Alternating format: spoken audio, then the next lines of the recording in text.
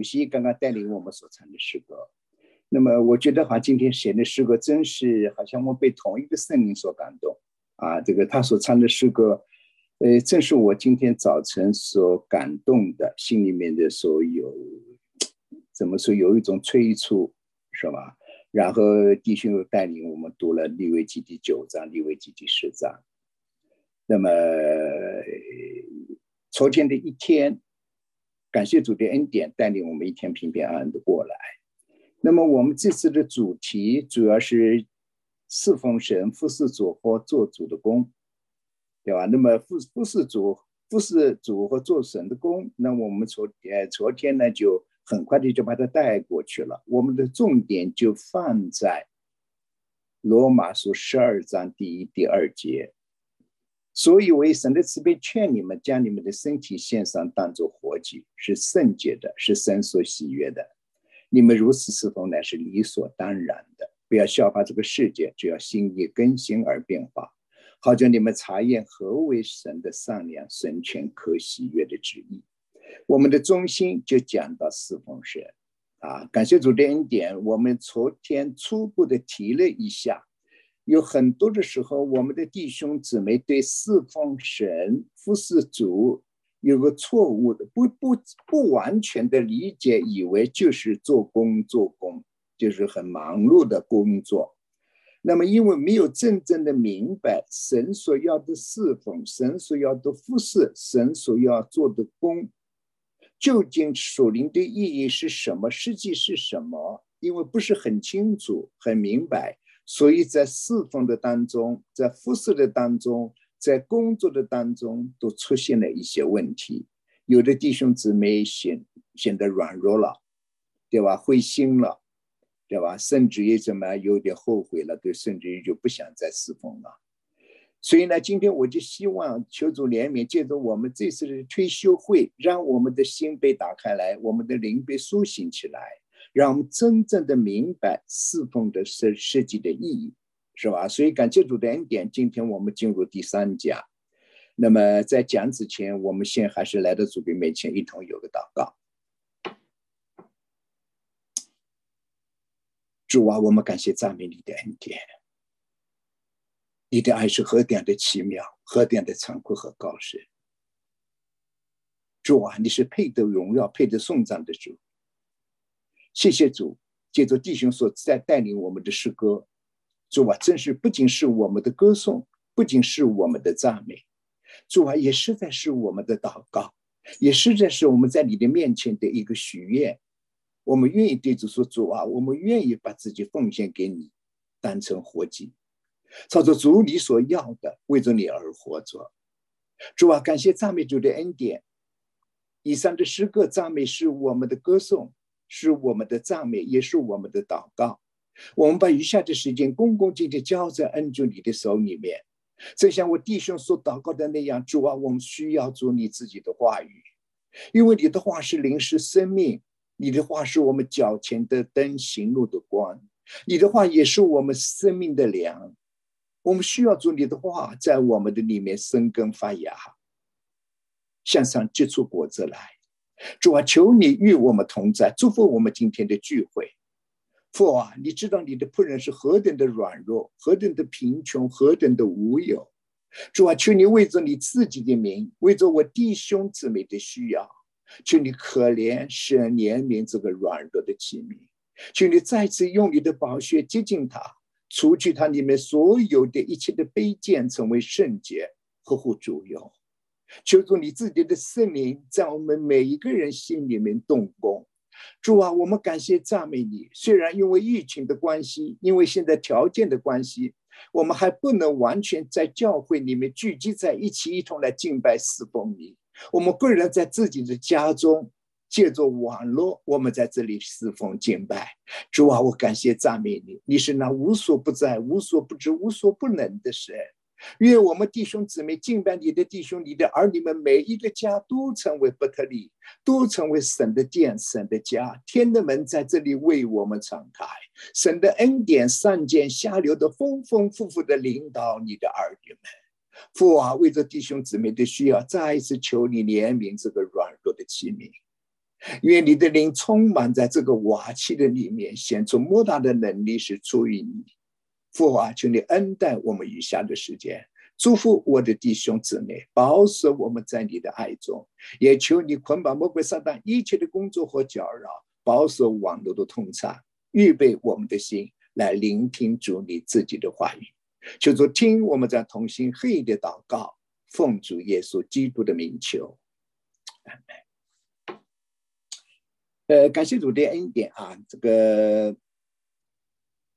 今天我想刚根据这个，我是在想今天早上在想一个问题啊。罗马书第12章第1节、第2节告诉我们说，所以我以神的慈悲劝你们，当作活祭。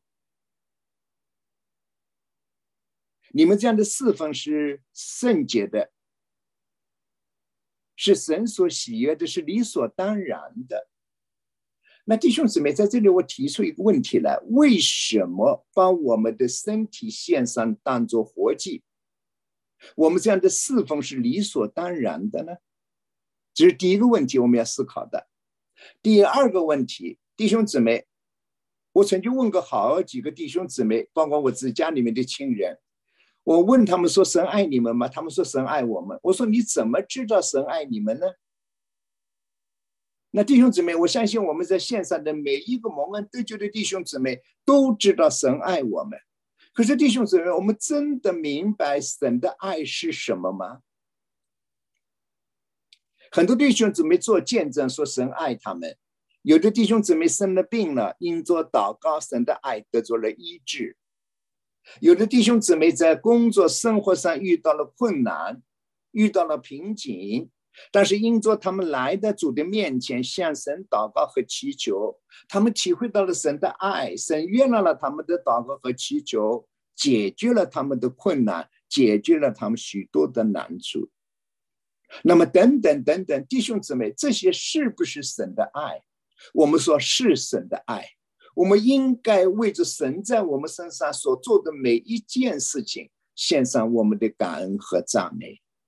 那弟兄姊妹，如果我们真正明白神的爱的话，我们就会发现我们所有这一切，我们看重的更是主所给我们带来的恩典。我们却没有真正明白神的爱具体在我们的身上是表现在哪里。感谢主的恩典，今天神感动主席带领我们读罗马书第5章。我不知道弟兄姊妹有没有注意，其中有一段圣经是罗马书第5章里面的。他说，为义人死是少有的，为人人死或许有敢做的，唯有主耶稣基督，当我们还做罪人的时候，他为我们死了。神的爱就在这里向我们显明了。所以弟兄姊妹，神的爱是把他的儿子赐给了我们。弟兄姊妹，今天我们这次的主题是侍奉神。那弟兄姊妹，我们昨天讲到了神的旨意，对吧？根据旧约圣经里面，以色列民是一个预表，是吧？当神把以色列民从埃及带领出来，经过红海，进入旷野，走了3个月的时候，那一天，他们到西乃山的山脚下。弟兄姊妹，在那里一共待了差不多有整整1年的时间，因为他们经过出埃及记、利未记，一直到民数记第10章第11节。我们如果去看民数记第10章第11节的话，1年以后，以色列民就开始怎么样啊？离开西乃山，往迦南地走去了。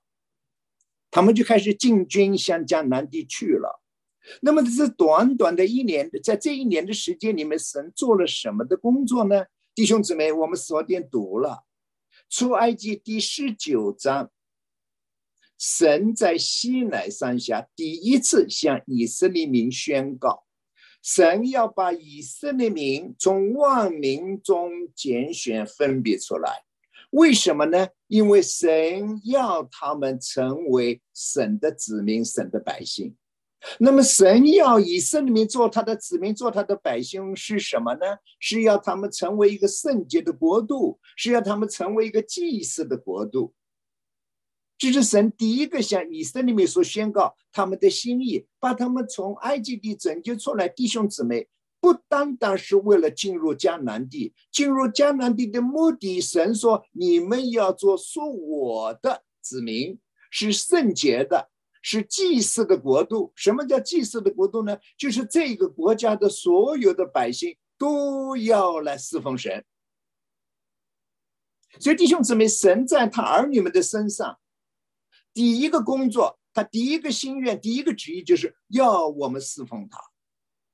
那么究竟怎么来侍奉呢？弟兄姊妹，然后接下来到了出埃及记第25章，神又第二次向以色列民显明他的旨意，是吧？所以25章第1节就告诉神吩咐摩西说，你向以色列民宣告，如果有人愿意奉献的话，就要把什么什么什么拿来奉献给我。然后到了下面就说，你要告诉以色列民，告诉我的百姓说，同时要为我建造圣所，我好住在他们的中间。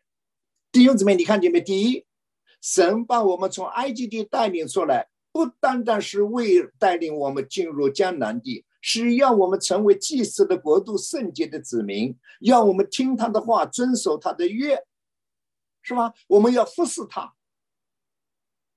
然后具体到了出埃及第25章的时候，他又说，你要吩咐以色列民说，你们要为我制造圣所、居所，也就是后来的会幕，也就是后来的圣殿，也就是后来的教会。弟兄姊妹，这都是有联系的，就是同一个事情，对吧？为什么制造会幕呢？制造会幕的目的说，这是我的居所，我要住在你们的中间，对吧？那么有了会所了，有了这个我们神的旨意，我们明白神的旨意要我们去侍奉他了。然后呢，我们又会幕建造完毕了以后，那么人怎么进入到会幕里面去侍奉呢？然后呢，到了出埃及第28章，对吧？神就把以色列民从万民当中拣选分别出来，又在以色列民当中把利未人从以色列民当中分别出来，所以利未人当中又将亚伦这一个支派特别的分别出来，怎么样啊？进入会幕里面去侍奉。那请问弟兄姊妹，神要我们侍奉他，神要我们成为祭司的国度，神要我们为他建造居所，使他能够住在我们的里面。那弟兄姊妹，到了新约的圣经，我们就知道了这个会幕，这个圣殿，对吧？指着教会说的。如果我们再仔细看哥林多前书的话，哥林多的那个2卷书的话，我们就会发现，从大的来说是指着基督的国说的，再从小的来说就指着基督的教会说的。弟兄姊妹，我们看到哥林多前书第6章，我们就发现我们每一个人，我们的身体也成为神的殿了，也成为神的居所了。弟兄姊妹，这是不是很奇妙，对吧？所以我们如果来想一想摩西五经的话，创世纪是神的创造，也说出了人的犯罪，出埃及记是讲到神的拯救，对吧？神把他们从埃及地拯救出来，将他的心意，将他的旨意向以色列民启示，对吧？他要住在以色列民的中间，所以以色列民要为神建造圣所，就是会幕，对吧？为什么建造会幕呢？因为神说，我要住在你们的中间，你们要成为我的子民，圣洁的国度，你们要做祭司来服侍我。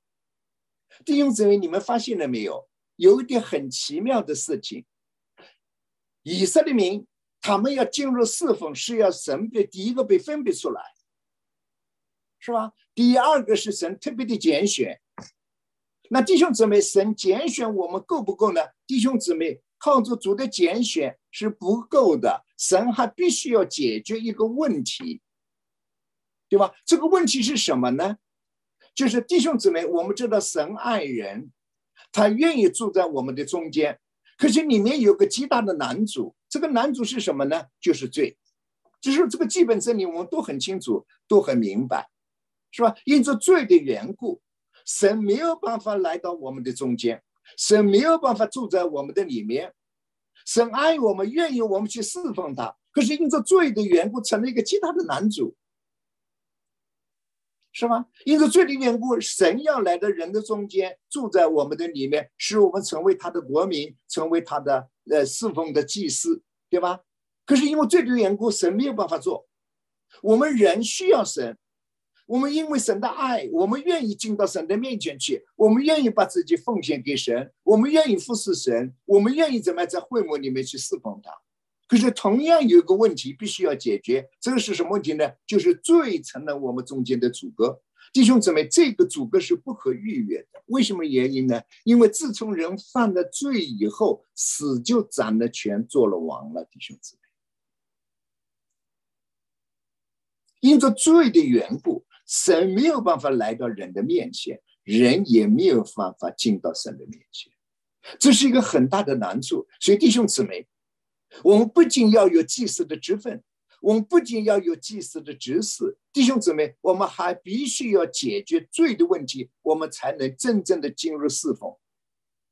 所以这就是为什么利未记第8章以亚伦和亚伦的儿子被膏的时候，神不仅为他们预备了祭司的礼服，为他们预备了以弗得内袍外袍，对吧？预备了这一切，预备了皇冠，有祭司的冠冕，对吧？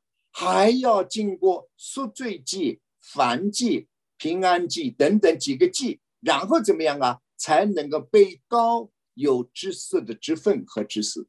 有祭司的职分和职事。那弟兄姊妹，到了这是第8章，是亚伦预备自己，对吧？承受祭司的职分和职事，是借着赎罪祭，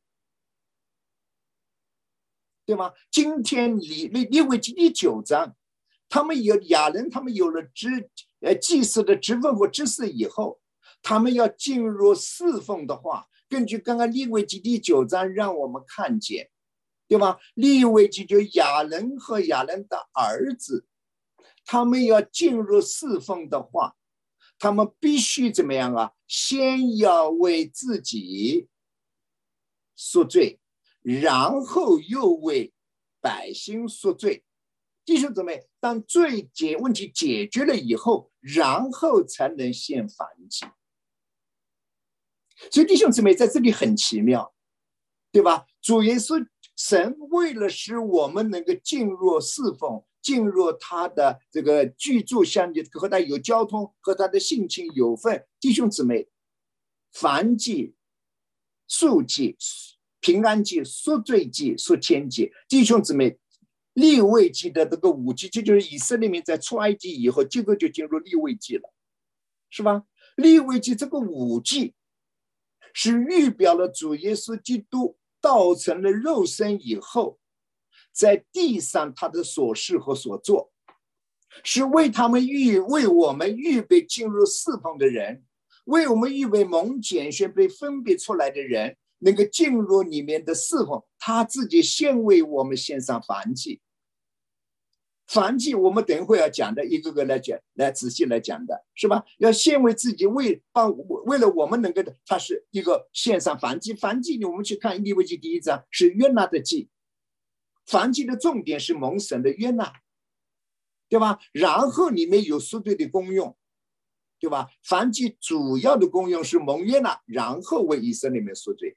然后第2个祭是赎祭。赎祭是什么意思呢？赎祭是主耶稣基督活在地上的时候，这个完全满足神、讨神喜悦的他的生活和侍奉，这是赎祭的意义。等会我们讲到第10章的时候也会讲到，对吧？然后就是平安祭，我们都知道，人犯了罪以后，和这个平安祭，弟兄姊妹，我们都以为就是平安，就是 rest。其实平安祭的真正的属灵的意义是恢复神和人之间的关系，重点是原来在罪里面，神和人的关系出了问题了，断绝了。现在平安祭是怎么样啊？是我们和神怎么样啊？恢复那个之间的关系了。我们可以进到神的面前，去享受他，去体验他，去得着他，是吧？所以感谢主的恩典，是吧？然后说罪及说愆祭，因为神知道，如果罪的问题不解决，神所有一切的丰盛，神所有一切在基督里面的恩典和我们一点关系都没有。我希望我们的弟兄姊妹能够明白祭的意义到底是什么。这就为什么保罗圣灵感动他在罗马书第12章，为什么到了12章以后，神才吩咐以色列民说，吩咐神的百姓罗马的教会说，将你们的身体献上，当作活祭，是圣洁的，是神所喜悦的。你们这样的侍奉是理所当然的。弟兄姊妹，为什么是理所当然的？因为神的爱为了我们能够进入他的侍奉，因为神的爱为了我们成为他的子民，成为他的儿女，他先为我们献了5个祭。弟兄姊妹，所以弟兄姊妹，我们今天侍奉神的人，我想我们弟兄姊妹都能明白，弟兄姊妹侍奉服侍和做主的工，弟兄姊妹真的是一个极大极大的恩典。我们如果能够明白主耶稣基督的爱，他为我们献上5个祭，弟兄姊妹，我们就知道这是爱是何等的长阔和高深。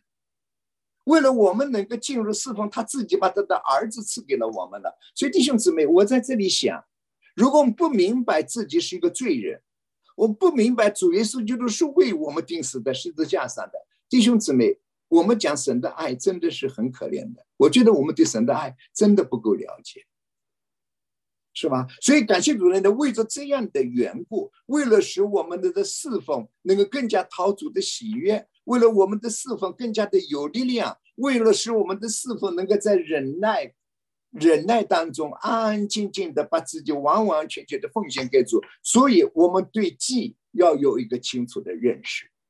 那感谢主的恩典，昨天我们讲到利未记第8章，是祭司亚伦和他的儿子被膏做祭司的准备。那么今天我们进入第9章，那么第9章是什么呢？亚伦和他的儿子已经有了祭司的职分和职事了，他们就要进入了侍奉了。那么他们进入侍奉之前必须要有准备，那么准备什么呢？我们就看刚刚现在这个网上的利未记9章1到第7节。到了第8天，我们都知道有7天的时间是亚伦和亚伦的儿子怎么样啊，在会幕里面受圣灵的恩膏，蒙圣灵的拣选，神的恩典使他们有祭司的职分和知识，他们必须在会幕里面待7天。我们就知道7是个完全的数字，就是要学会完全的顺服，学会要完全的交托，学会要完全活在会幕的里面，神的同在，神的爱中，不能被外面的事情所搅扰，不能被世事所搅扰，是吧？所以必须活在主的面前，这是7天的意义，是吧？所以求主怜悯我们。到了第8天，祭司亚伦和他的儿子要进入预备自己，准备进入侍奉了。那么弟兄姊妹，因为我们时间的关系不读全部了，那么首先就是讲黑体字那个highlight，就是黑体字部分，对吧？摩西，神吩咐摩西说，你对亚伦说，你就近坛前干什么？第一，为你自己先赎罪祭和燔祭；第二，为自己与百姓赎罪，又献上百姓的国物为他们赎罪，这就是照耶和华所吩咐的。所以弟兄姊妹，我下面的结论，亚伦在进入侍奉之前，必须先为自己赎罪，然后为百姓赎罪，然后为自己和百姓献燔祭、平安祭和赎祭。因着5个祭的缘故，实行了与神的交通，怎么样啊？和摩西一同进入侍奉。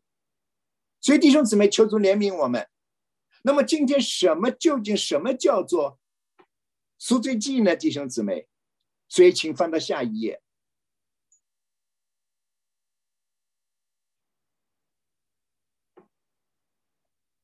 弟兄姊妹看一看啊，因为我们真是很遗憾，因为我们在线上，我们不能一起来读，一同来思想，一起来想啊。我们请弟兄姊妹注意啊，利未记9章第8、第11节，于是亚伦就近坛前，宰了为自己赎罪做赎罪祭的牛犊。那弟兄姊妹在这里，我先要提一个问题，这个宰了为自己赎罪做赎罪祭的牛犊，这个杀的动作是谁来做的？弟兄姊妹，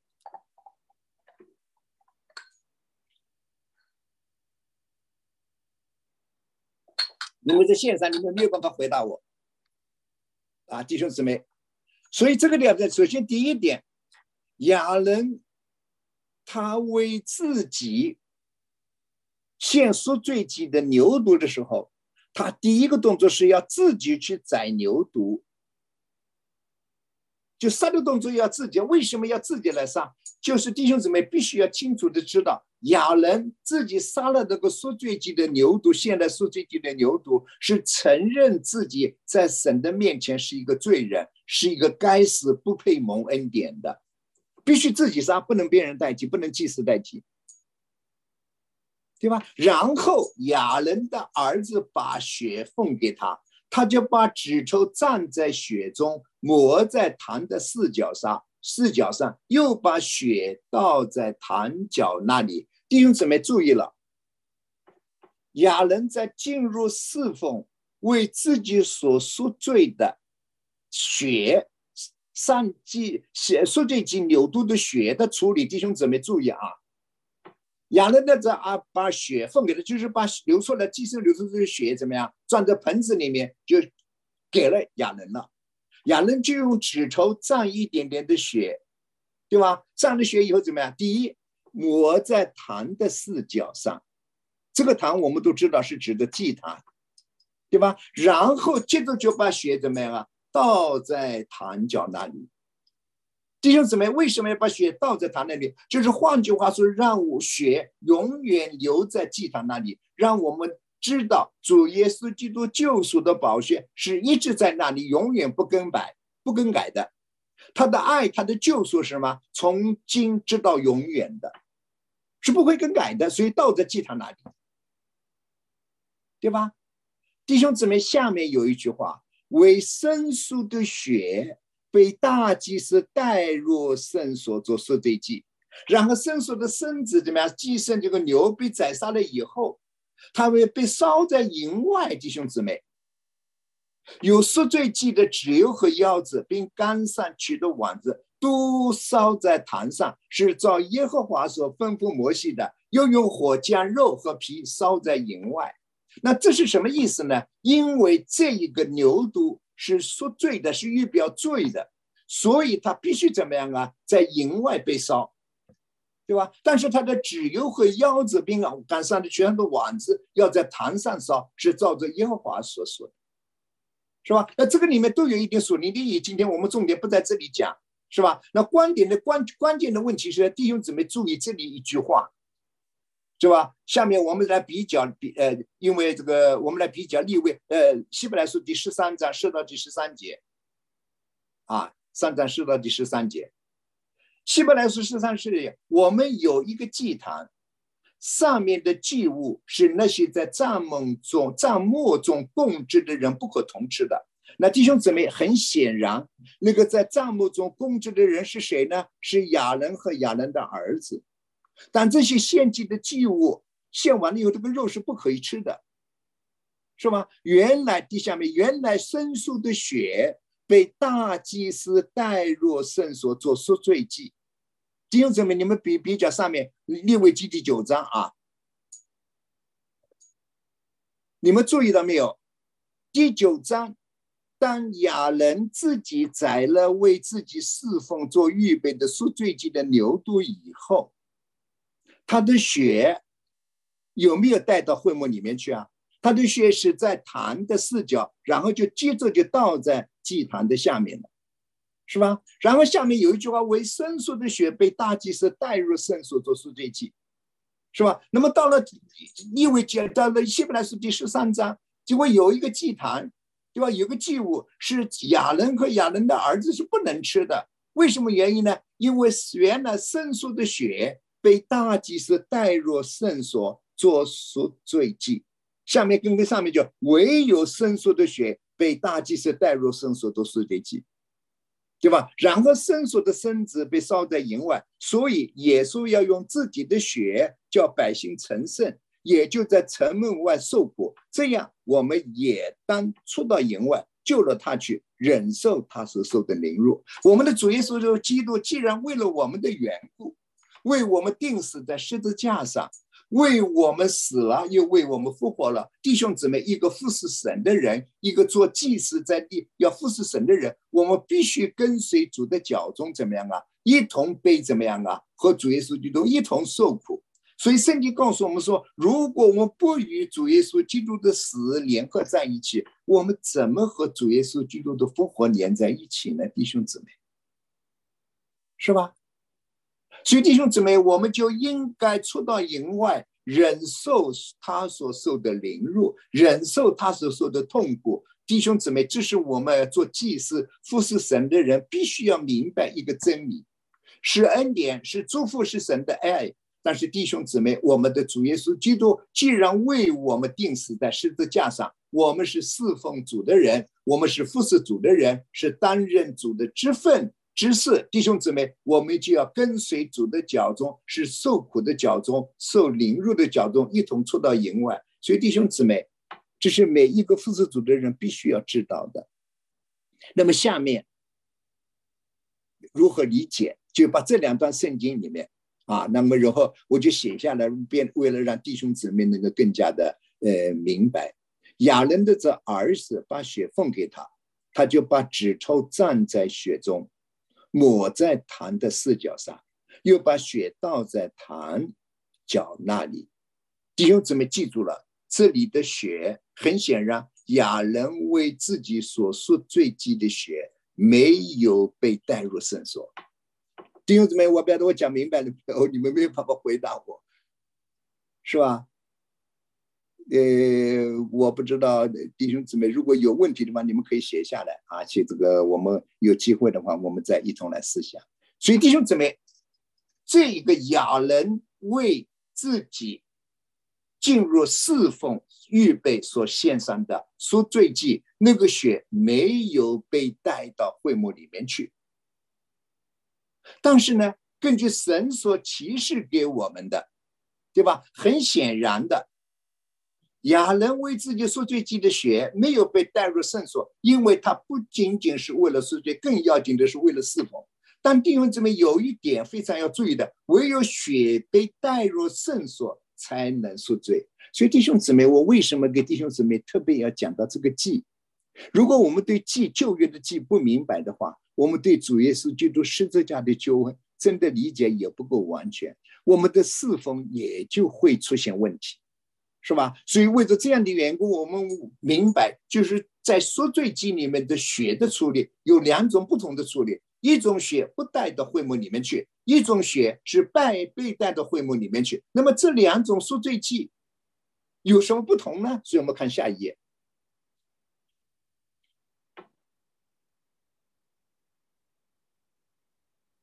下面注意对赎罪祭祭牲的血的处理。那弟兄姊妹，我们看利未记第4章，因为第4章是完全讲的赎罪祭的，是吧？我们先读第1到第12节啊。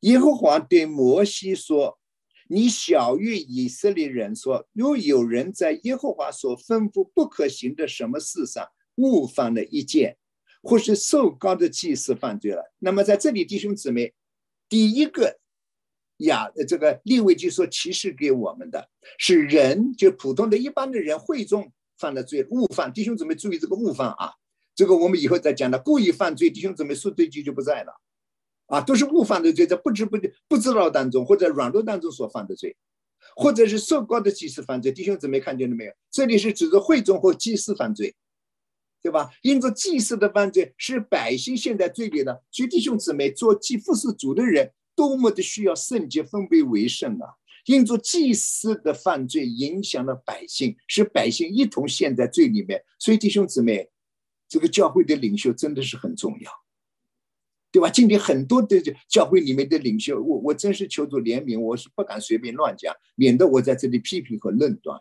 因为教会的领袖没有明白什么叫做祭，没有明白什么叫做侍奉，什么叫做服侍，弟兄姊妹给教会带来了许许多多的难处。今天教会，纽约教会是好像越来越多了，弟兄姊妹，不是因为福音的大人是罪人悔改归向基督，那是因为教会的分裂。弟兄姊妹，这是一个很伤主心的事情，是吧？弟兄姊妹，祭司利未人就是教会的领袖，对吧？教会的牧师长老服侍主的人，他们的肉体，他们的罪恶，弟兄姊妹给整个教会一同带到罪的里面去。你看见了没有？是百姓陷在罪里，就神的百姓都一同在罪的里面了。弟兄姊妹，教会虽然是神的家，但是因为领袖的犯罪，因为里面有百姓的犯罪，弟兄姊妹，整个这个教会怎么样啊？都落在一个死的光景的里面。所以使百姓，然后怎么样啊？神就吩咐亚伦说：“你就当为所犯的罪，把没有残疾的公牛都献给耶和华为赎罪祭。”然后下面弟兄姊妹，他说要做几件事情。第一，他要牵公牛到会幕门口，在耶和华面前按手在牛的头上。第一个要把怎么样啊？把牛牵到会幕的门口，因为祭坛就是靠近门口的。然后在耶和华的面前按手在牛的头上。什么叫按手？按手就是与牛联合的，就是联合的意思。然后把牛宰于耶和华的面前，这是亚伦所要做的，就是服侍神的祭司利未人他们所要做的，就自己要把牛宰于耶和华，就承认自己是个罪人，不配蒙恩典的人。弟兄姊妹，我们的主耶稣基督他也是那个牛犊，在利未记里那个牛是没有残疾的，弟兄姊妹，对吧？这个牛是预表主耶稣基督的，是没有残疾的牛。但亚伦按手在牛的头上的时候，他就和牛怎么样啊？联合在一起了，是吧？如果牛在神的面前蒙恩，那么这个献祭的人怎么样？因着牛的缘故，他也蒙恩了。下面你看啊，下面受膏的祭司，对吧？我们刚讲过了，对吧？在利未记第8章，亚伦和亚伦的儿子怎么样啊？已经被神的恩膏怎么样啊？有了祭司的职分和祭司的职事了。那么这个祭司的其中有了职分以后，他要做一件事情，当他为百姓，这个赎罪祭就是指，这是利未记的4章，是主耶稣预表主耶稣基督的。受膏的祭司要取些公牛的血带到会幕，对吧？注意这个血的处理啊，带到会幕。第一，把指头蘸于血中，在耶和华面前对着圣所的幔子弹血7次。那弟兄姊妹，我不知道弟兄姊妹对这个会幕的建造、会幕的结构有明白不明白？弟兄姊妹记住了，进入会幕，第一有一层幔子，然后进入幔子以后就是祭坛，祭坛的后面是洗濯盆。那么洗濯盆在进入会幕里面呢，它有一层幔子。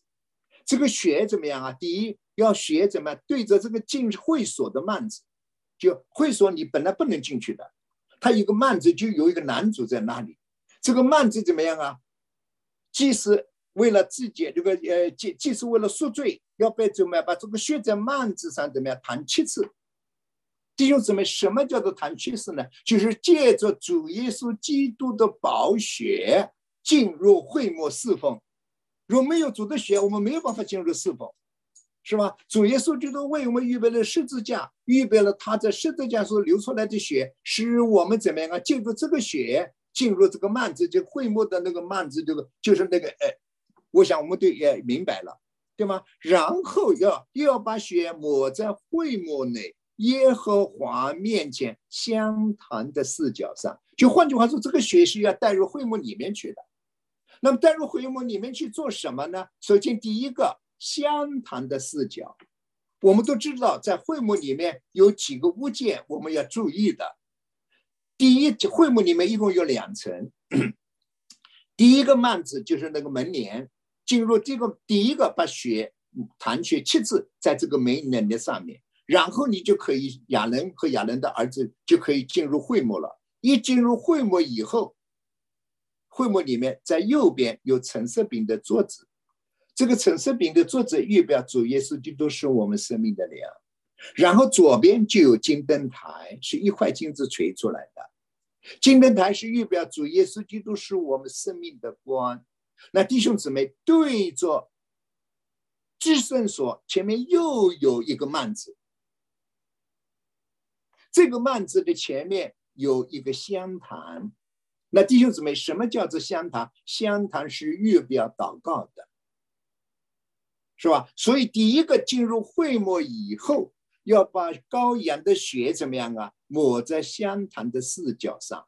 我们都知道，脚是预表能力的，坛是预表祷告的。若不是借着主耶稣基督的血，我们没有权利来到神的面前为人代求，没有权利来到神的面前献上我们的感恩和赞美。借着主耶稣基督的血，使我们的祷告怎么样啊？能够通到天上去，达到父神的面前，使我们的祷告怎么样啊？有能力和力量。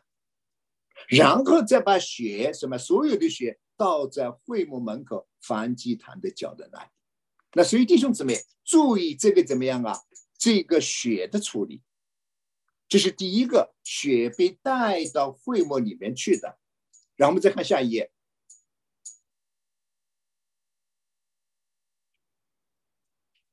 然后下面第4章，利未记第4章22到26节。弟兄姊妹，前面我们讲的是百姓和祭司犯的罪，是误犯啊。弟兄姊妹，你们注意这个误字啊。如果故意犯罪，明明的知道就要去犯罪，弟兄姊妹，赎罪记就不在那里了。所以弟兄姊妹要小心谨慎。今天很多基督徒信了主以后，他居然对罪、对肉体、对世界，对吧？他没有完全死透。弟兄姊妹，我们在软弱当中，在没有无能力量、没有力量、生命幼小的当中，误犯了罪或得罪了神。弟兄姊妹，我们只要悔改就可以了。但是弟兄姊妹，如果我们明明的知道，弟兄姊妹，我们去犯罪的话，赎罪记就不在那里了。主耶稣基督曾经讲过一句话：吸毒圣灵罪永不得赦免。我个人觉得，什么叫吸毒圣灵？就是我们里面有犯罪，里面有肉体，里面圣灵一直在那里感动我们，提醒我们，催促我们赶快悔改。可是我们消灭圣灵的感动，弟兄姊妹，这是一个很可怕的。我们真的不能一直这样。如果你一直消灭圣灵的感动，到后来怎么样啊？圣灵就不再感动我们了。这就为什么一个蒙恩的基督徒，圣灵一直在告诉我们，不要消灭圣灵的感动，不要让圣灵为我们担忧。弟兄姊妹，我就没有时间再讲这个了，我们就继续往这里讲啊。所以弟兄姊妹，然后怎么样啊？弟兄姊妹，我们就讲到前面是讲到祭司和百姓的犯罪，到了22、26章怎么样啊？是官长，就行政的官长，就以色列民他们的行政官，就管理他们的行政的人。官长若行了耶和华他神所吩咐不可行的事，什么事？误犯的罪。弟兄姊妹，你们看见了没有？神吩咐以色列们该做的事都很明显的，什么该做，什么不该做，非常的清楚。以神的百姓，神的这个百姓的官长、百姓的祭司都必须不折不扣的100%的遵守。但是神单单人的软弱，知道有的时候人在怎么样啊？明明的知道，但是误犯的罪了，不是故意的，对吧？误犯的罪，所犯的罪自己知道了，弟兄姊妹看见了吗？一知道了以后怎么样？就要牵一只没有残疾的公山羊为供物，同样的是按手在羊的头上，然后宰于耶和华面前。在燔祭牲的地方，就是赎罪祭。弟兄姊妹，这个手续跟前面我们刚刚说的一样，第一按手，至于一样，这个献祭的赎罪的祭联合在一起。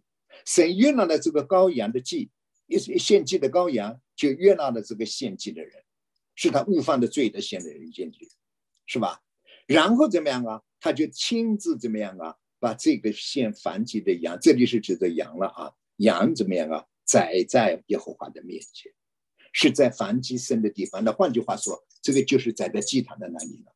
那这是赎罪祭，然后下面又对血的处理，弟兄姊妹注意这里血的处理啊。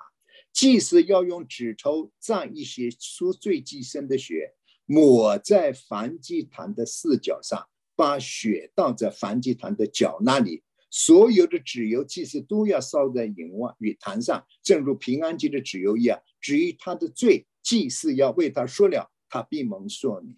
弟兄姊妹，这里说罪就是祭司为他说的，是他自己宰了这个献祭的赎罪祭的羊，按手在他的头上，亲自把他杀了，承认自己是一个罪人，是一个不配蒙恩典的人，对吧？然后弟兄姊妹在这里处理血什么样？就像我们刚刚读利未记第9章，亚伦和他的儿子预备自己侍奉的时候，他是一样的，是吧？他是怎么样的？就是祭司要用指头蘸些赎罪祭牲的血，第一抹在燔祭坛的四角上。这个燔祭坛就是我们知道这十字架的祭坛，就是一在摆在门口的那个。然后接着怎么样啊？就把血倒在燔祭坛的角那里。弟兄姊妹，你们看见了没有？换句话说，官长他们所误犯的罪，神吩咐摩西说，他们的赎罪祭的祭牲的血不被带到会幕里面去。那么神为什么做出这样的规定呢？弟兄姊妹，是吧？有一种赎罪祭的祭牲的血是带入到会幕里面去的，有一种祭牲的血是不被带到会幕里面去的。弟兄姊妹，那我们来看一看赎罪祭的条例。这个里面我们希望弟兄姊妹能够注意一下赎罪祭的条例。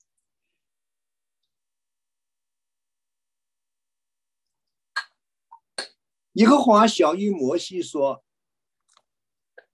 你对亚伦和他的子孙说，赎罪祭的条例乃是这样，就是条例就是具体的做法啊。前面是所宣布的1章2章，就是献赎罪祭，只是它的内容。到了第6章就告诉我们你们具体要怎么来做了，对吧？是说规定的了。耶和华晓谕摩西说，你对亚伦和他的子孙说，弟兄姊妹是对着祭司和祭司的儿子说的，对吧？是他们有了这个职分或职事以后，他们的职责他们的工作是什么呢？他们赎罪祭的条例呢是这样，要在耶和华面前在燔祭牲的地方在赎罪祭牲。那弟兄姊妹记住了，我们基督徒只有一个祭坛，对吧？所有一切的祭，燔祭、赎罪祭、平安祭都在那个祭坛上。而外邦人，什么叫做外邦人？什么叫做丘坛？就是外邦人他们怎么样啊？是到处都可以做坛。弟兄姊妹，这是一个要注意的现象，是吧？我们只有一座坛，对吧？就是在燔祭的地方，就是主耶稣基督的十字架。弟兄姊妹在这里告诉我们，这个赎罪祭什么是至圣的。弟兄姊妹，你们注意了，为赎罪显这祭的祭司要吃，要在圣处，就是在会幕的院子里吃。那弟兄姊妹，你们发现了没有？在这里第6章其中有个条例，神对摩西和亚伦说，你们在献赎罪祭的时候，赎罪祭的祭肉你们要吃，而且这个吃什么呀？要在会幕的院子里面吃，不能在外面吃，在圣所里面吃，对吧？为什么原来这个祭肉是圣的？凡摸着祭肉的下面，凡摸着祭肉的要成为圣。这祭牲的时候弹在什么衣服上，所弹的那一件怎么样啊？要么所弹的那一件要在圣处洗净，唯有主祭物的瓦器要打碎，等等等等，对吧？所以弟兄姊妹，下面关键的关键，凡赎罪祭，如将血带进会幕，在圣所赎罪，那肉都不可吃，必用火焚烧。我不知道弟兄姊妹读了这2处圣经以后，弟兄姊妹是不是会对赎罪祭有一点困惑？那换句话说，在赎罪祭的里面有2处血的处理要注意。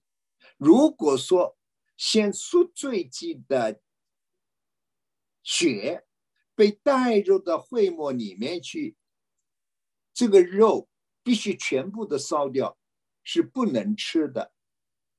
可是有一个赎罪祭，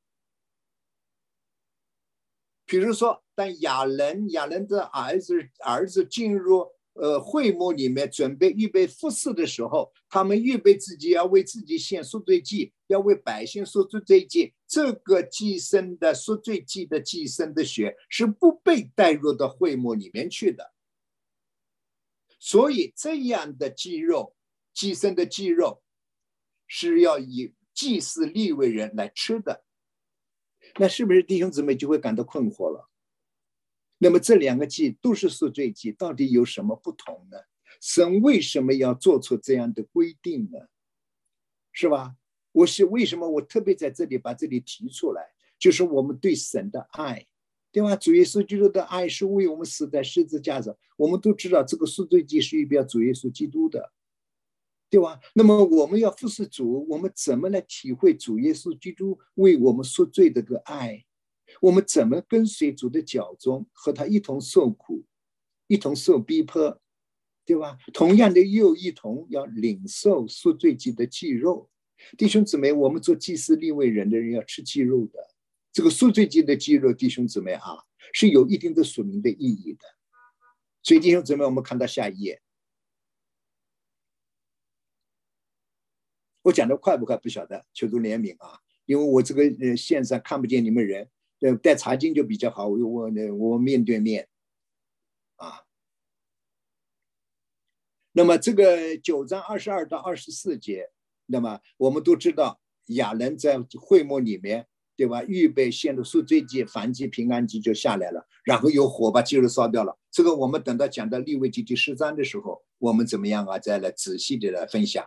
那么5件，弟兄姊妹，亚伦和亚伦的儿子进入会幕里面献了5祭以后，就实现了与神的交通，和摩西一同进入侍奉，神的荣耀覆盖，有火从天上降下，烧尽的意思是神的心满足了，神的心喜悦了，神怎么样悦纳了所献的祭，然后全民就匍匐在神的面前，谦卑感恩，发自内心的赞美，把自己奉献给主。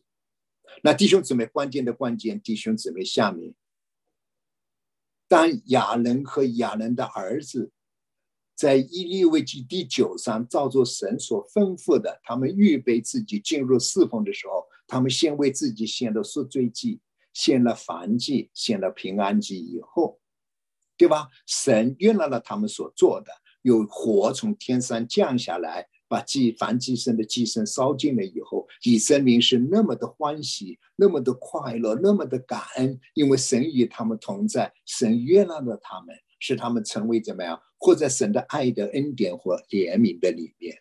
可是到了利未记第10章，亚伦和他的儿子进入侍奉了，弟兄姊妹，我们来看一看这个，重点，我们最后一节第5人要专门讲的亚伦拿大亚比户的火。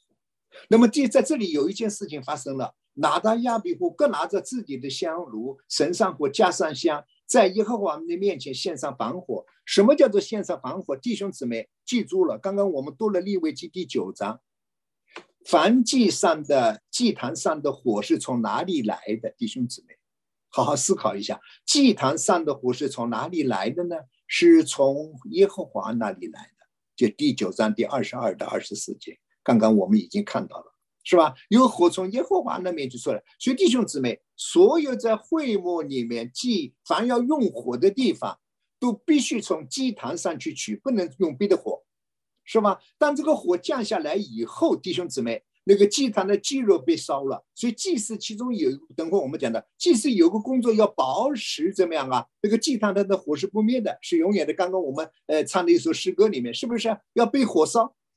对吧？一个祭司的祭肉要放在火上，等会我们以后讲的燔祭肉再详细来讲，是吧？那么拿大亚比户他们拿着自己的香炉，我们都知道香炉是祷告的，对吧？结果拿大亚比户他们怎么样啊？是神上的火加上了香，他们这个火不是从祭坛上取来的，是什么叫防火？是按照自己的意思，就是耶和华没有吩咐他们的。结果怎么样？就有火。弟兄姊妹，你看这种不同的火啊，一个他自己的火，一个怎么样？从天上来的火，耶和华面前来的火，就把他们烧灭了。他们就死在耶和华的面前。弟兄姊妹，这就是我今天为什么要分享献祭，对吧？我们做神的工，服侍神的人，我们的神不仅是爱，弟兄姊妹，千万不要忘记了，我们的神还是烈火，他是公义的，他必不以有罪的为无罪。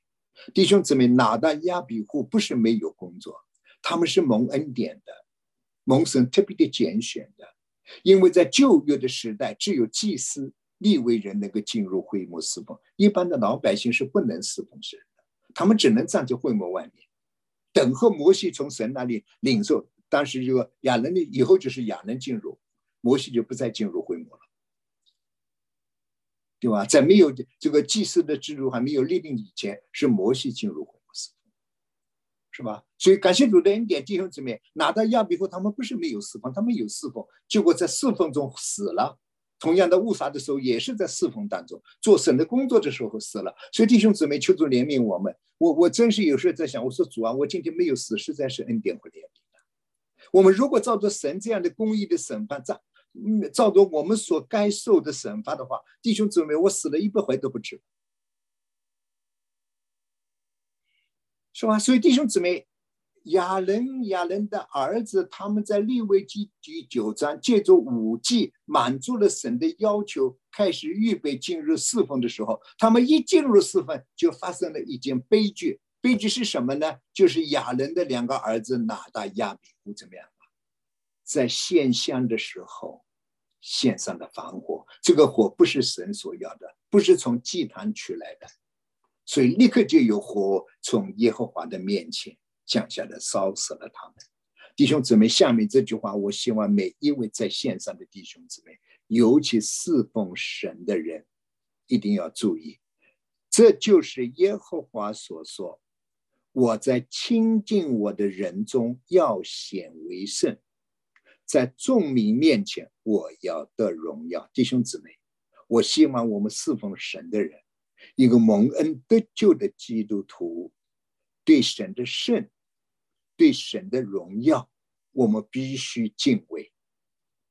神在他的圣和荣耀上要求非常非常的严格，你不尊神为圣，你不满足神的荣耀，弟兄姊妹，神惩罚的时候，管教的时候是非常严厉的，对吧？这个我们以后再说。我在这里就是提醒弟兄姊妹，神在这里向我们宣告一件事情，对吧？他在我们的中间要显为圣，在我们的中间要得荣耀，他的圣，他的荣耀是碰不得的，弟兄姊妹，你不能违背的，你不能得罪的，得罪的后果是非常可怕的，是吧？那么弟兄姊妹，借着这一次悲剧的发生，那么到底后来怎么样呢？弟兄姊妹，我们再看下一页。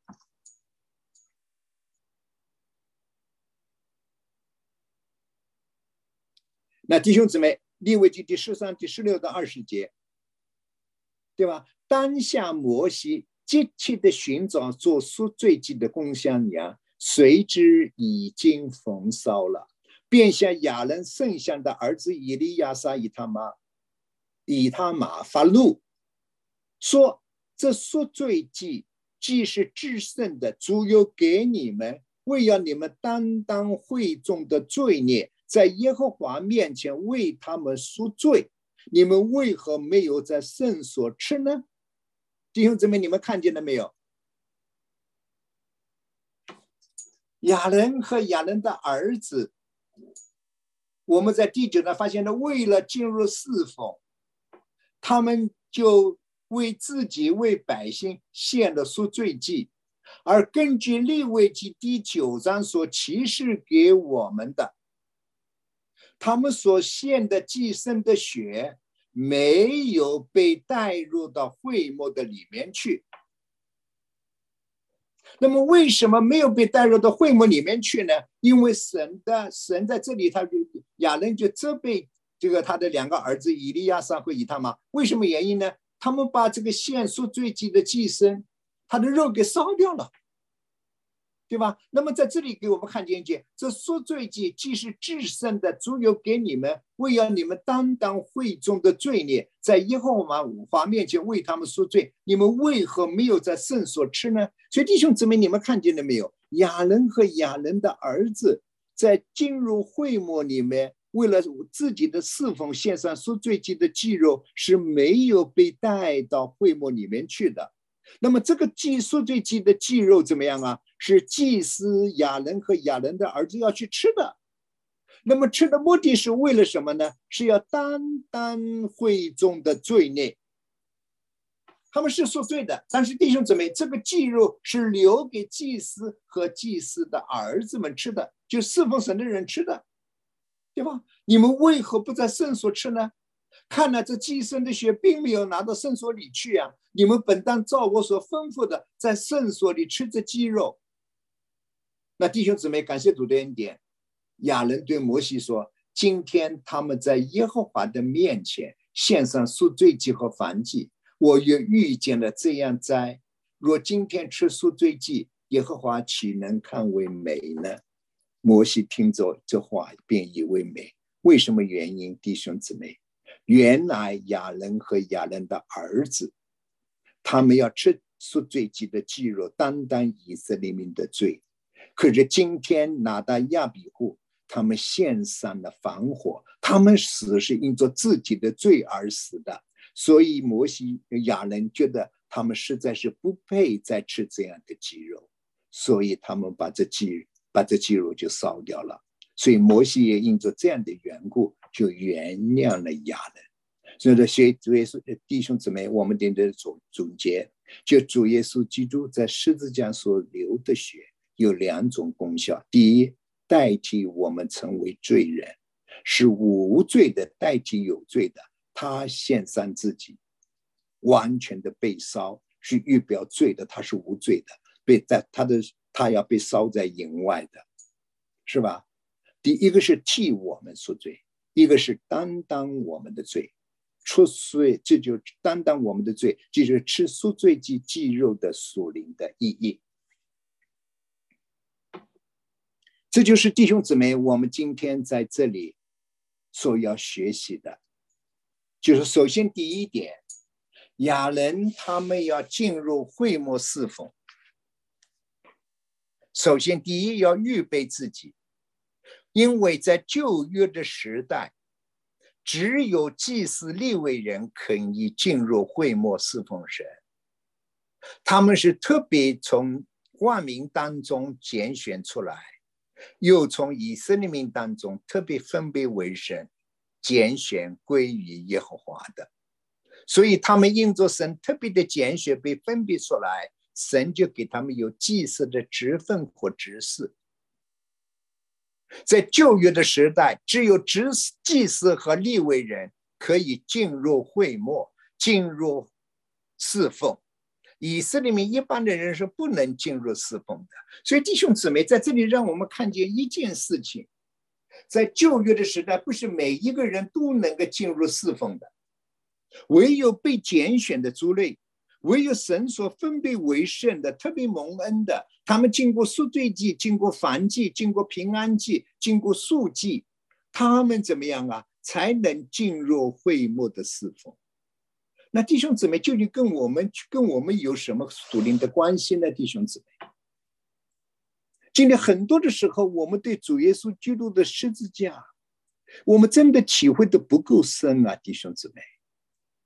主耶稣基督为了使我们能够进入他的侍奉，使我们和他的性情有分，他把他自己的献上，是吧？弟兄姊妹，记不记得当马太福音第27章主耶稣基督在十字架上的时候，他说了几句话，其中有一句话就是成了，对吧？当他说了成了的时候，殿里面的幔子，对吧？忽然从上到下一律为二。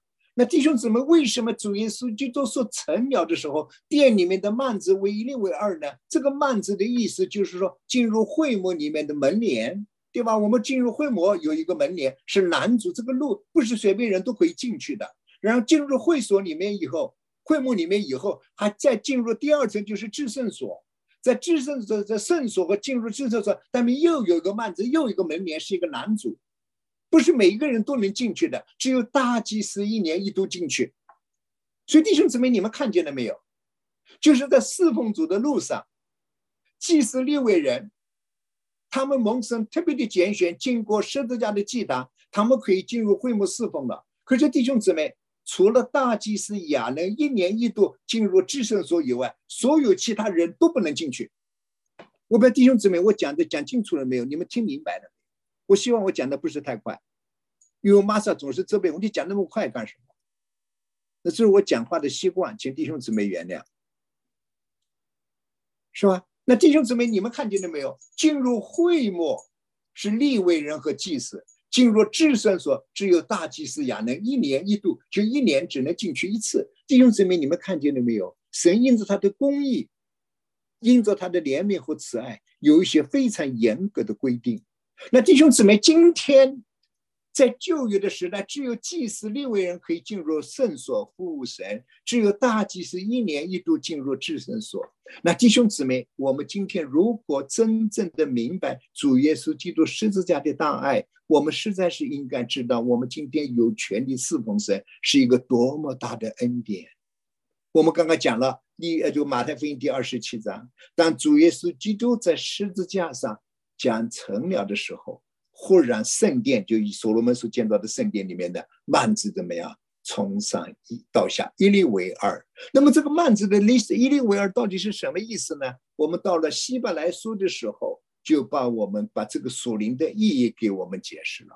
原来这个幔子是指的主耶稣基督的身体说的，因着主耶稣基督的身体在十字架上为我们的破碎，为我们的撕裂，弟兄姊妹，为我们开了一条又新又活的路，使每一个基督徒都可以坦然无惧的经过祭坛，经过洗濯盆，经过圣所，一直来到至圣所，和神有面对面的交通。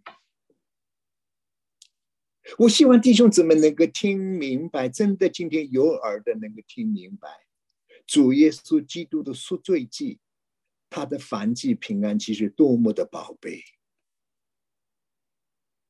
在旧约的时代，只有祭司利未人能够进入圣所侍奉，只有大祭司亚伦每年只能1次，借着祭牲的血进入至圣所，在那里与神有面对面的交通。弟兄姊妹，我们能够明白神的爱吗？主耶稣基督因着他为我们钉死在十字架上，殿里面的幔子怎么样？从上到下一律为二。这个幔子是他的身体，借着他身体在十字架上为我们的破碎，为我们开了一条路。这条路使我们能够一直通过祭坛，经过洗濯盆，经过圣所，一直进到至圣所里面，和神有面对面的交通。所以弟兄姊妹，一个侍奉神的人没有进入至圣所，一个服侍主的人没有进入至圣所，在那里和神有面对面的交通。弟兄姊妹，这样的侍奉真的是不够的。弟兄姊妹，这就为什么教会里面有很多的侍奉都出了问题。为什么原因呢？他们没有进入至圣所，对吧？圣经里面有一卷书，弟兄姊妹，我们都知道神与人之间的关系，其中有一卷书是最美的，就是旧约时的5经里面的约伯记、诗篇、箴言、传道书或雅歌 The Song of Songs， 对吧？特别讲到了基督和基督徒之间的关系是良人和心腹之间的关系。弟兄姊妹，我们今天和主的关系是合而为一的关系，主是我们的良人，我们是他的妻子，我们是他的爱妻，是吧？在神的心目当中，最看重的是他的儿子，在他的儿子，他的心目当中所最看重、最宝贝的就是他的心腹，就是教会，就是神的儿女，就是我们。弟兄姊妹，为了我们能够进入到神的侍奉，为了我们真的能够得着神的性情，弟兄姊妹，主耶稣基督为我们的原因钉死在十字架上。弟兄姊妹，我们不付代价，可是神付的代价太大了。他付的代价是把他神儿子的代价付给了我们了。弟兄姊妹，我们怎么能够轻慢神的儿子的恩典呢？弟兄姊妹，请弟兄姊妹原谅我说句不客气的话，今天在教会的里面有太多的神的儿女，甚至于包括一些神的仆人。我在这里不是批评论断，我只是真实的带着一个感恩和谦卑的灵，夫妇在主的面前说，有太多的人，我们只走到祭坛就停了下来了，没有再继续往前进了。我们实在是辜负了神极大的恩典，对吧？所以弟兄姊妹，如果我们真的明白主耶稣基督赎罪祭的救恩，弟兄姊妹，我们就知道神的爱是多么的长阔高深，神的爱是多么的伟大。因着主耶稣基督在十字架上为我们死了，弟兄姊妹，我们进入至圣所的路怎么样啊？我们开通了。所以弟兄姊妹，我们每一个基督徒今天都是祭司了，而且我们每一个基督徒怎么样啊？都可以直接进到至圣所和神有面对面的交通了。那可是今天弟兄姊妹，请你们原谅，我们今天真的能够进入至圣所的神的儿女有多少呢？弟兄姊妹，我们往往走的祭坛就停下来了，却不知道在祭坛的后面还有一个洗濯盆，对吧？当祭司利未人要进入会幕里面去侍奉的时候，先经过十字架的血，就是祭坛，对吧？就是那就燔祭、素祭、燔祭、平安祭、赎罪祭所预表的，对吧？然后经过祭坛以后，后面接着就有怎么样啊？有一个洗濯盆，就是他洗手洗脚。为什么原因呢？一个蒙恩得救的基督徒要不断的用水借着道得做洁净，对吧？神的话，水是预表神的话，也预表神的灵的。所以我们基督徒蒙了恩典以后，不断在主的神的话语里面，借着神的话接近我们，借着圣灵在我们的里面像火一样的烧进我们里面的，对吧？那么弟兄姊妹，根据刚刚这个还有这个等会我们讲到燔祭以后再说。那弟兄姊妹，在这里让我们看见，就是换句话说，祭司主耶稣基督所献的血，它有主耶稣基督十字架的就有两个功效，一个是替罪，一个是担罪。那弟兄姊妹，我不知道弟兄姊妹还记不记得但以理书第9章，对吧？因为时间的关系，因为我们有在线上，实在是没有办法去翻了。那么我希望弟兄姊妹在家里面，因为我们在家里面嘛很方便，如果有圣经的话，我们打开但以理书第9章。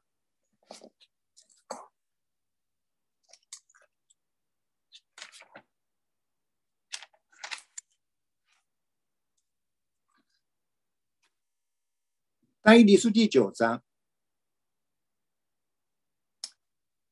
这里记载了但以理，当他看到圣经里面所记载以色列民犹大族被掳到巴比伦以后，借着耶利米先知所启示的，被掳70年以后要归回。所以到了马代族亚哈随鲁王的儿子大利乌王元年的时候，那么弟兄姊妹，我们都知道大利乌元年的时候，大约是公元前538年左右的时间。当但以理一读到耶利米所预言的以色列民被掳到巴比伦以后70年要归回，那弟兄姊妹，这个70年的计算有2种不同的计算。头一种计算是因为以色列民有3次的被掳，第一次的被掳是在公元前605年，因为犹大民族的犯罪作恶，不听神的圣言，不遵守神的命令，神就差遣巴比伦王尼布加利沙王第一次攻打耶路撒冷，攻陷了，把耶路撒冷攻下来以后，就掳走了一批在以色列国犹大国中最优秀的一批人，对吧？就是但以理就是在第一批被掳的人中间。我们知道不仅但以理，还有但以理的3个朋友，对吧？撒达拉米斯亚布尼哥是被丢在火窑里面的，对吧？这4个就是但以理和他的3个朋友一同被掳到巴比伦去的。弟兄姊妹要知道，但以理的被掳他是受委屈的，因为他没有犯罪，他很敬畏神，他是因着以色列民的犯罪和百姓一同被掳到巴比伦去的。弟兄姊妹，但以理在巴比伦，弟兄姊妹，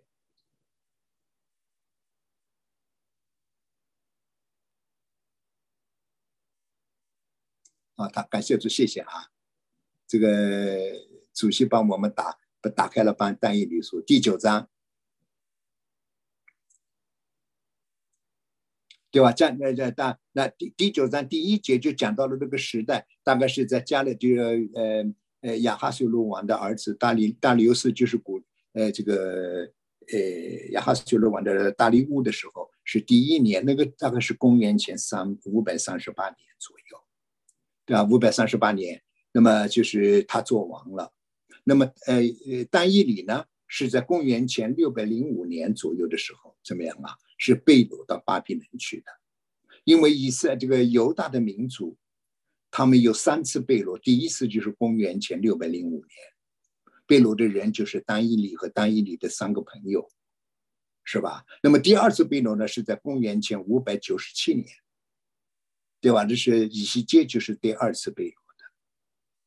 对吧？那第3次到公元前586年，对吧？这次的被掳是彻底的，整个犹大、整个的耶路撒冷、整个的不仅耶路撒冷人被毁，所罗门所造的圣殿也被彻底的撤毁，完全的被掳了。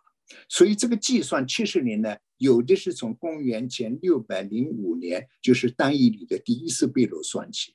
有的呢是从公元前586年，就是圣殿的会幕，整个圣殿被毁算起的，是吧？所以感谢主的恩典，如果从605年开始算起的话，但以理那个时候怎么样啊？应该有80多岁了，这个538年，对吧？538年的是公元前538，对，但我不讲这个。那弟兄姊妹，但以理读到了耶利米所预言的以色列民被掳70年以后要归回的时候，弟兄姊妹，但以理的反应是什么呢？我们来看第7节。但以理书第7节，谢谢，对吧？我们就一起来看一看啊，我就来读弟兄姊妹看啊，这是但以理的一个祷告。当但以理看见了神这个耶利米所启示的、所预言的以色列民被掳70年要归回，那么但以理自己一算，哎呀，就以色列民离归回的时间不多了，对吧？时间真的是很快就要过去了，是吧？所以但以理立刻就匍匐在神的面前，有一个祷告。他祷告是什么？主啊，你是公义的，我们是脸上蒙羞的，因为我们犹大人和耶路撒冷的居民，比以色列众人或在近处或在远处被你感动各国的人，弟兄姊妹都得罪了你，正如今日一样。弟兄姊妹，你们看见的时候，但以理是一个谦卑、忧伤、痛悔的灵在他的里面，他在神的面前认罪悔改。弟兄姊妹，其实但以理并不包括在这些罪人的里面，因为他是无罪的，对吧？他是受连累的。可是弟兄姊妹，你们发现了没有？但以理体会了神的心，他没有把自己怎么样和以色列民分开来，这就是祭司要担当的罪，这就是但以理是一个真正的祭司。他体会神的心，担当以色列民的罪，他代替以色列民，担待以色列民来到神的面前为他们认罪悔改。然后第8节，主啊，我们和我们的君王、首领、列祖因得罪了你，就都脸上蒙羞。弟兄姊妹，你们看见了没有？因为罪的缘故，神的百姓原来是以色列民，原来是王子，今天怎么样，都蒙了羞了，对吧？但是第9节，弟兄姊妹，你看但以理的祷告，主啊，我们的神是怜悯饶恕人的，我们却违背了他。弟兄姊妹，你们看见了没有？但以理深深的知道神是一个满有恩典、怜悯、乐意饶恕人的，可是我们这些蒙恩得救的，我们蒙神拣选的分别出来的以色列民却得罪了他了，是吧？然后也没有听从耶和华我们神的话，没有遵行他借他仆人众先知向我们所成名的律法。弟兄姊妹，从出埃及第19章，神就向以色列民宣告说，你们若实在遵守我的约，谨守我的话，谨守我的命令，就要做我的子民。弟兄姊妹，神向他的百姓要的就是谨守和遵守，就是要我们听话。可是怎么样啊？今天当以理看见了以色列民，其中犯一个很大的罪，就是什么？不听话，没有把神的话当话，所以他们得罪了神了，对吧？然后第10节第11节，以色列众人都犯了你的律法，偏行不听从你的话，因此在你仆人摩西律法上所写的咒诅和誓言都倾在我们的身上，因我们得罪了神。弟兄姊妹，你们看见了没有？但以理深深的知道，以色列民犹大人，他们的首领，他们的国家，他们的百姓今天被掳到巴比伦去，耶路撒冷城被毁，所罗门所建造的圣殿被撤毁，是因着他们得罪了神，违背了神的律法。